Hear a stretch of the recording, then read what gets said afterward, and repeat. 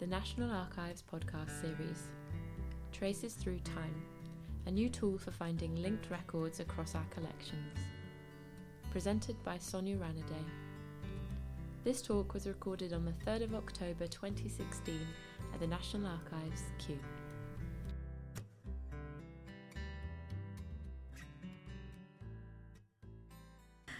So, as Alex said, I'm going to talk about the Traces Through Time project, a little bit about where the project came from and the work we've been doing.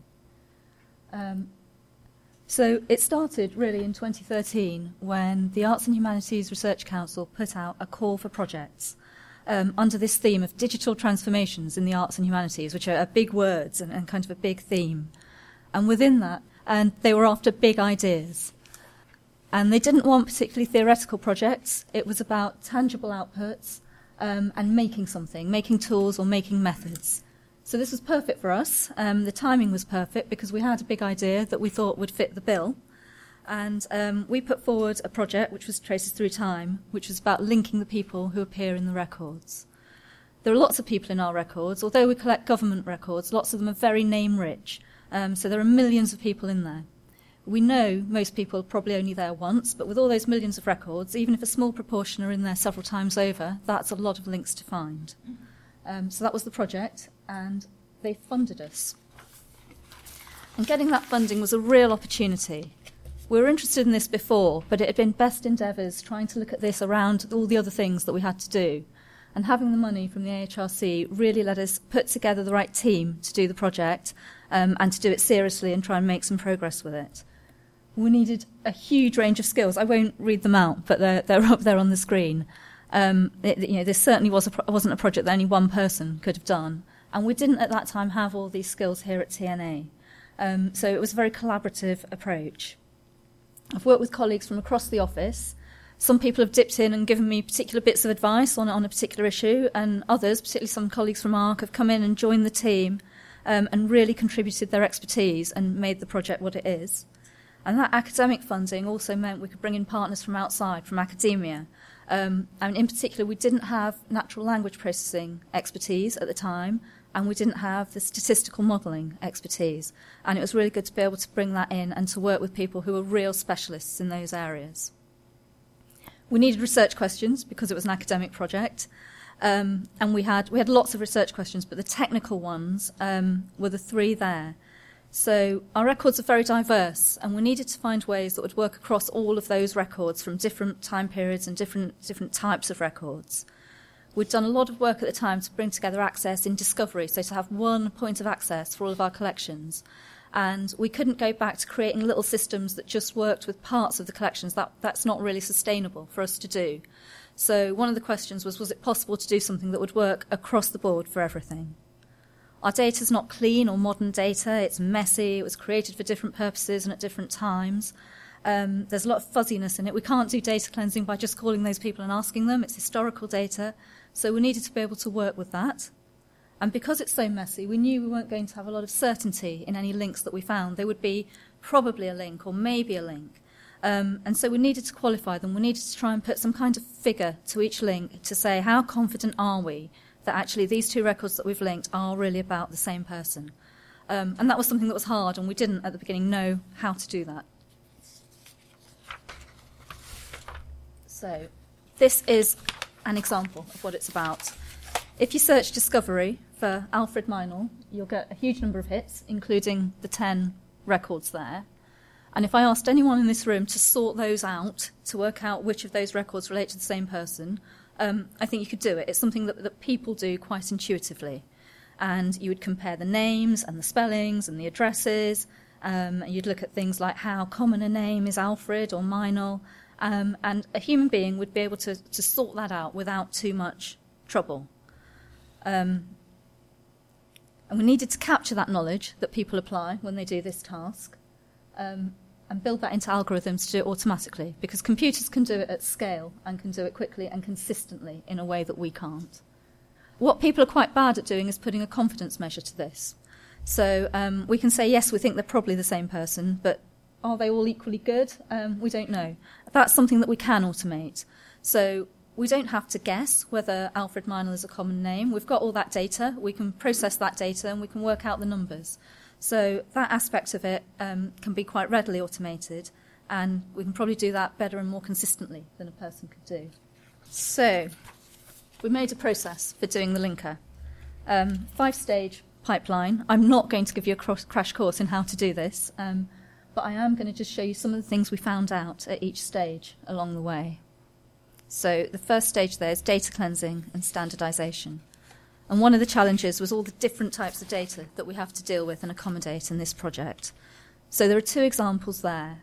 The top right, is an example from an early record. There's a lot of text there. It's very rich, lots of information in this record. It's quite narrative, but it does have a structure. So people were writing about the same types of things over and over again. They had quite formulaic ways of expressing that. It's small data. We aren't dealing with millions and millions of records of this kind. The second record there, the modern record, it's a form, so the same every time. Although there are annotations on that form, there are places where the things people needed to write didn't quite fit, so they've been squeezed in somewhere. It's big data, millions of records here, and it's only partially transcribed. The scale that we're working at, we can't possibly key in everything that it says on every one of these pages. So we have to pick out the information that we think is going to be the most valuable and key that. So we have limited access to all of that information that's present in the original. And to do this project, we had to be able to take these very different types of data and make them into a data set that we could work with. So another example, an early record here. Lots of text, very rich, and there are lots of people named in this record. So those are the people on the page. But it's not that easy to pull them out. We have to understand something about the record and about the kinds of things that it's telling us to be able to do that. So this is one person, Edmund, son of Richard, King of Almaine, Earl of Cornwall. So his name's Edmund. He's the Earl of Cornwall. He's also identified by his relationship to his father. So all of that description is about one person. In the same paragraph there's another Richard, but that's a completely different person. And so analysing this automatically, we need to be able to try and sort out these relationships. There's another one, Gilbert de Clare, Earl of Gloucester and Hertford, and his wife Joan, and here his refers to Gilbert. So again, we need to try and sort that out. And then later on, they're referred to again as the Earl and Countess, and that's the same people. So this data was keyed by a volunteer who would have understood it. This was Jess Nelson's project, and I did say to Jess at the time, wouldn't it be great if that volunteer could tag up the names of the people to save us having to do all this natural language processing to sort it out? And she said quite rightly that there was a real limit to what we can do manually, and there was a limit to how much time that individual would be able to spend on it. So no was her answer, rightly, I think. But what the volunteer did do was to tag up the places in the record, and to give the modern equivalent names of the names that appear. So they did do a bit of extra effort, and that kind of effort might be something that's a little bit easier to do automatically. It's still challenging, but it's less of a challenge than sorting out those names. So I think there's something here when we do our projects that we need to really understand what's possible so that we can get computers to do the things that computers can do, and get people to do the things that people are good at, and perhaps use our efforts slightly differently to the way we do now, and hopefully get a better result. That's the modern record again. So this is the record of Florence McCarthy, who changed his name as a man to Frederick Carter. And that's the way we present it on Discovery. And we've made a nice narrative out of the name, Carter alias McCarthy, Frederick alias Florence. And there are some other pieces of information there, so date of birth and date of enlistment. And that's the way it's held behind the scenes in Discovery. And it's really nice, it's really structured data, but there are still issues with it. So we've had to put both those surnames into the same field in Discovery, and both the forenames into the same field, and that there's a potential for confusion there. So he probably wasn't ever called Florence Carter or Frederick McCarthy, but we can't tell that from the way we've held the data. And the reason for that is that Discovery has to accommodate a lot of different data, and it has a relatively small number of fields, and we kind of have to squeeze it in any way we can.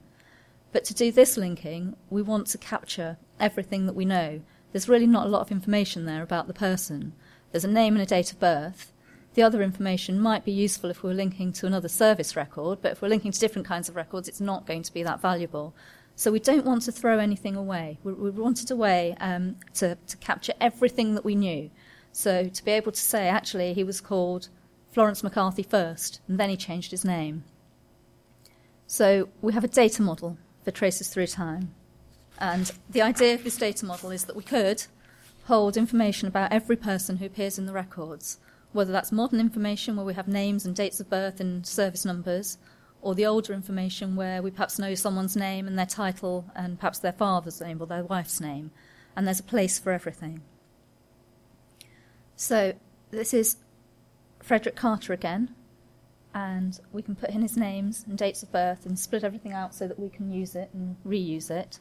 And we've held the muck separately to the Carthy in McCarthy, because we quite often see those particles getting separated from the names in records, so we want to be able to break them up to compare them both ways.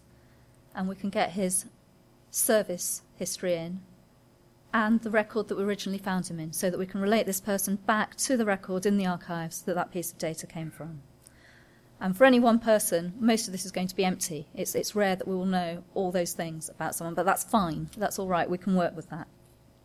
So in an older record, if we didn't have a surname, we can leave it blank. There are no mandatory data elements in here. So the linker works over this data and compares people and decides whether they have anything in common, whether they might be the same person.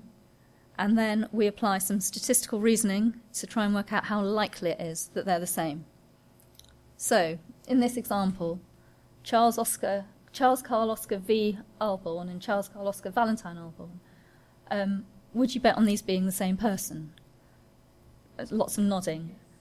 It looks pretty likely, doesn't it? We've got 5 names. I mean, in one case we have an initial rather than a full name, but still, I think we can kind of agree that looks pretty plausible. What about this pair?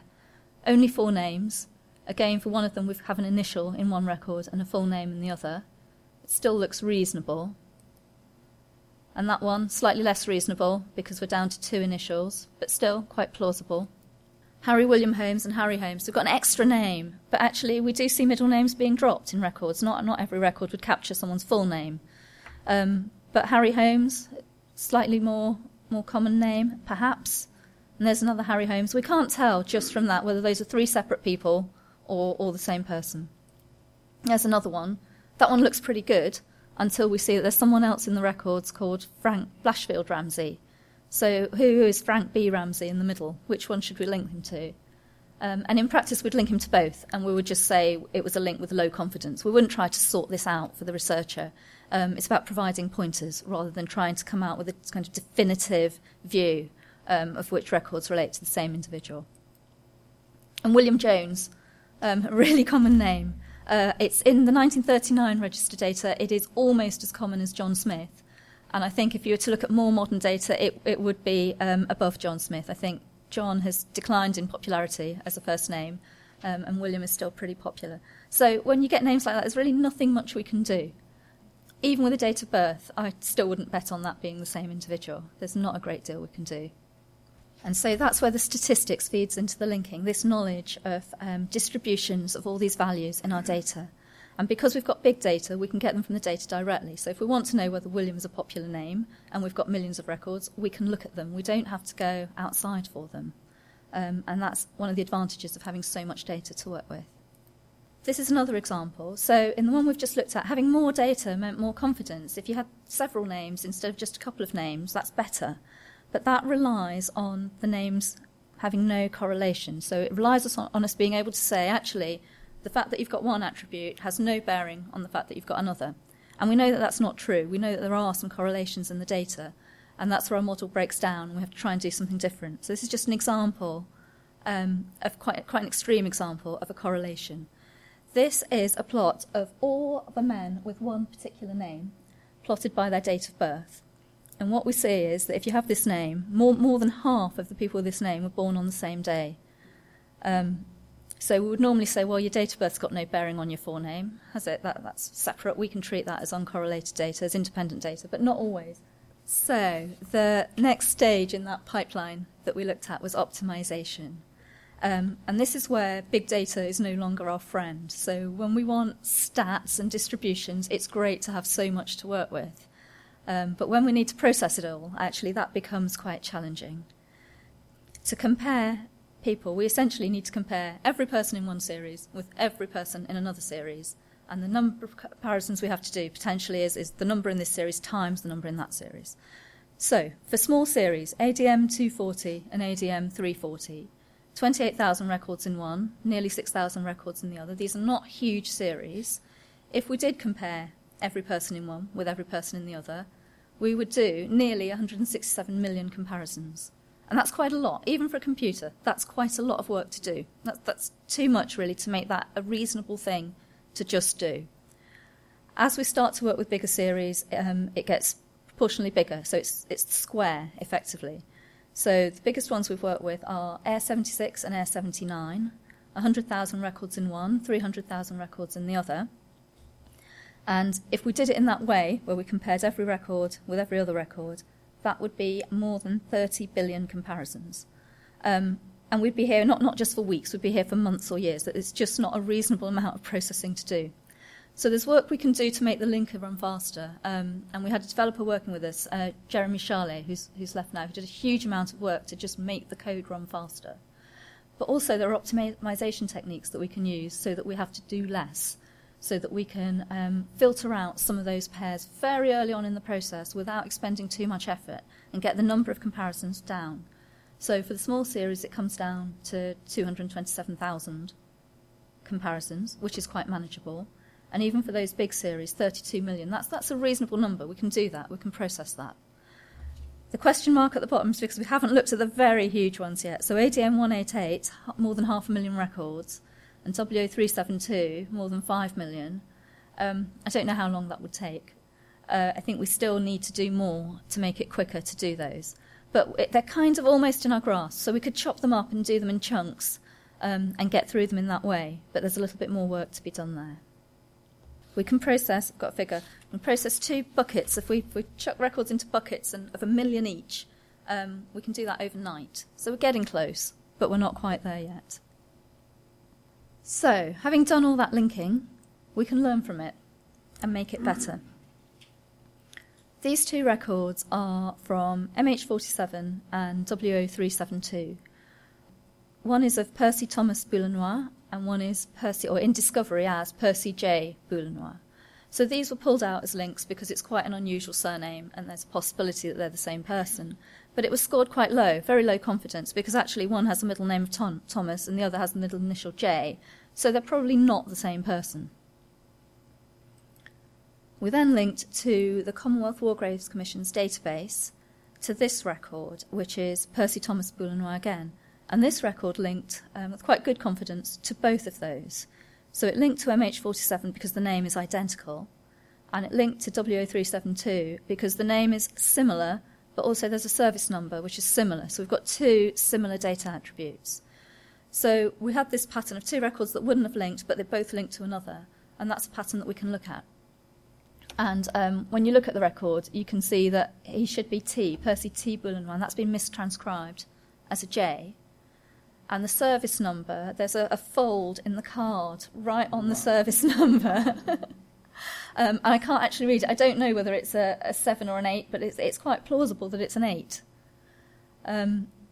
So we can learn these patterns because we see this again and again, and we can say, actually, in a record of this age that was handwritten originally, it's possible that we've captured a T as a J, and we can feed that back into the linker so that next time round we would have linked those directly, and the confidence would have been a little bit higher. We've got Henry Alexander Lawler and Harry Alexander Lawler, both born on the 4th of March, 1892. And if it wasn't for the Henry-Harry discrepancy, this would be a really high confidence match. It would look good. But one's called Henry and one's called Harry.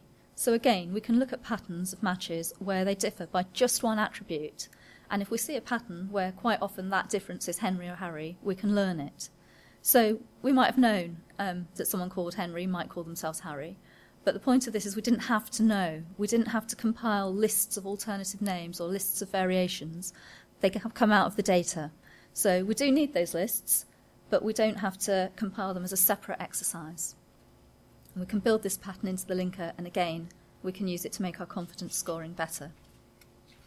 And this is a similar example with dates. So 2 records for Joseph Tysack Hetherington Grant, born on the 14th of July. One says 1892 and the other 1893. And actually, given what we know about how unusual some of these names are, it's more likely that they're the same person and that there's an error in the date of birth than that they're different people. And we can learn this pattern as well, and we can work out the chances that the date of birth is out by 1 year and feed that back in, and it makes our confidence better and better. So the more we link, the better we get at it. And we can join it all up. So far we've linked 20 series of First World War service records, and there's 14 on this diagram. Don't know why. So where there are quite faint lines, there are a few people who appear in both the record series, and where the lines are stronger, there are lots of overlaps between the two. So some series have a lot of crossover and some don't have very much at all. And this fits really well with what our record specialists told us at the beginning, and it fits with what we say in our reader guides. So it's quite nice, nice kind of confirmation that we might be doing something right here.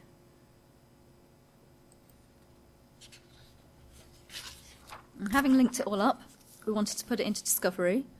We didn't put every link into Discovery, just the ones that had a reasonable confidence. We didn't want to clutter it up with lots of very low confidence links. So there are about 500,000 links, just over 500,000 links that have been published so far. The web team worked with us on this, the user experience specialists, to design the feature and to try and communicate what it was and to put it onto the Discovery page. And at the beginning, we thought all that wasted space on the right-hand side of the Discovery page would be a great place to put this. And that's what this is. We put it there, and it's got kind of a confidence rating, these coloured circles, like a star rating. And they tested this. And in the testing, the users just couldn't see it.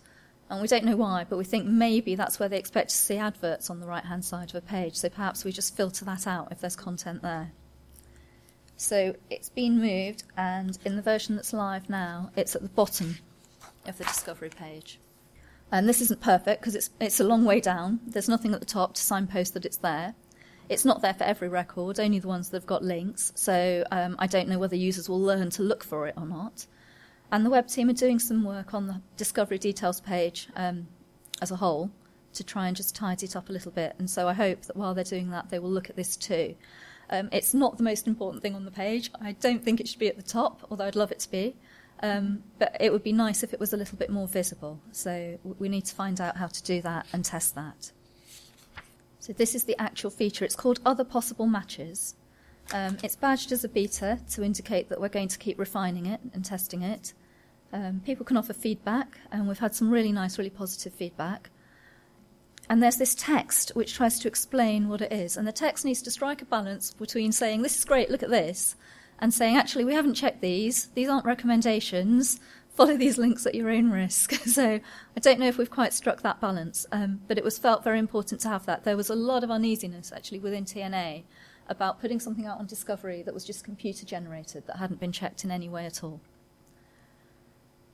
If we take this further, we could get to something like this. So at the moment, we're only interested in the same person, finding the records of that one individual.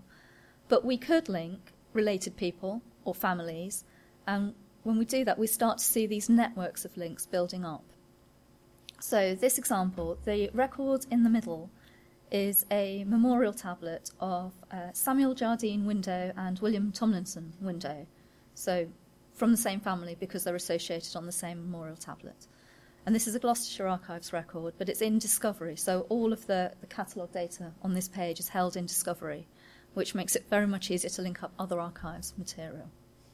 The two records on the left are British Library records about Samuel, and the two on the right are TNA records about William.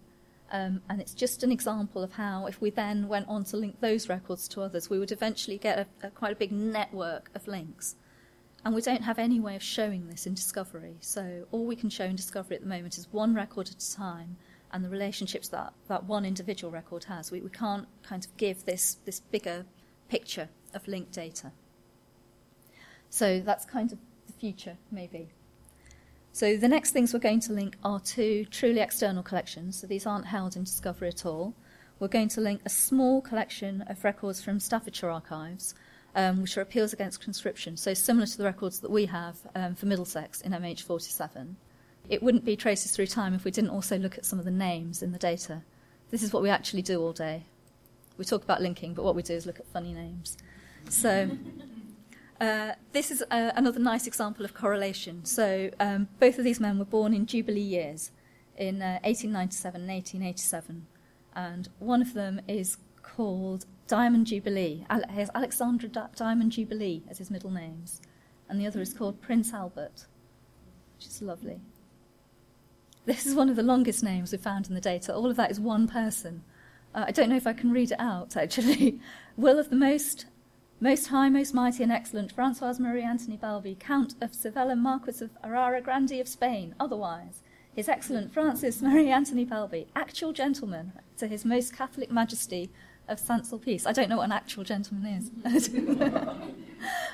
But this does start to push the limits of the data model, actually. So when we said we would accommodate data about anyone who appeared in the records, we didn't really have this individual in mind, but it needs to fit.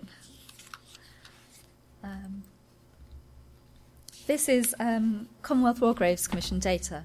So you saw at the beginning with that example of the modern record that we need to kind of chop it up and put the separate bits into the right place in the data model. And one of the things we want to get is the rank for a military record. And this caused great trouble, actually, because this person, Sergeant Major Cahill, Major is his forename, and his rank is Sergeant, caused all kinds of bother with pulling out the data. So Colonel Brooke is actually a private, Major Phillips is a Lance Corporal, and Captain Law, another private. I do wonder what their parents were thinking of. These are our favourite names. Lovely correlation between surname and forename here. Christmas holiday and time of day. And I feel for time of day.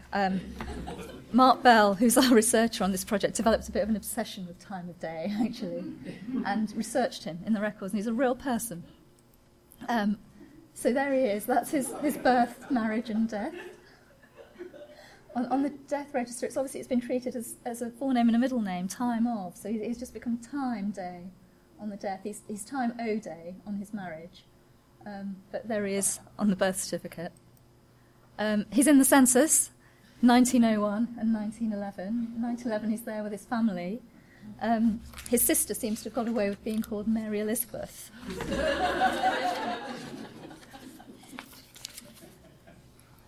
And there he is again in the service records, Navy service records and an Air Force service record. And on that Air Force record, the clerk has had a bit of fun. He's written 2:30. Thank you.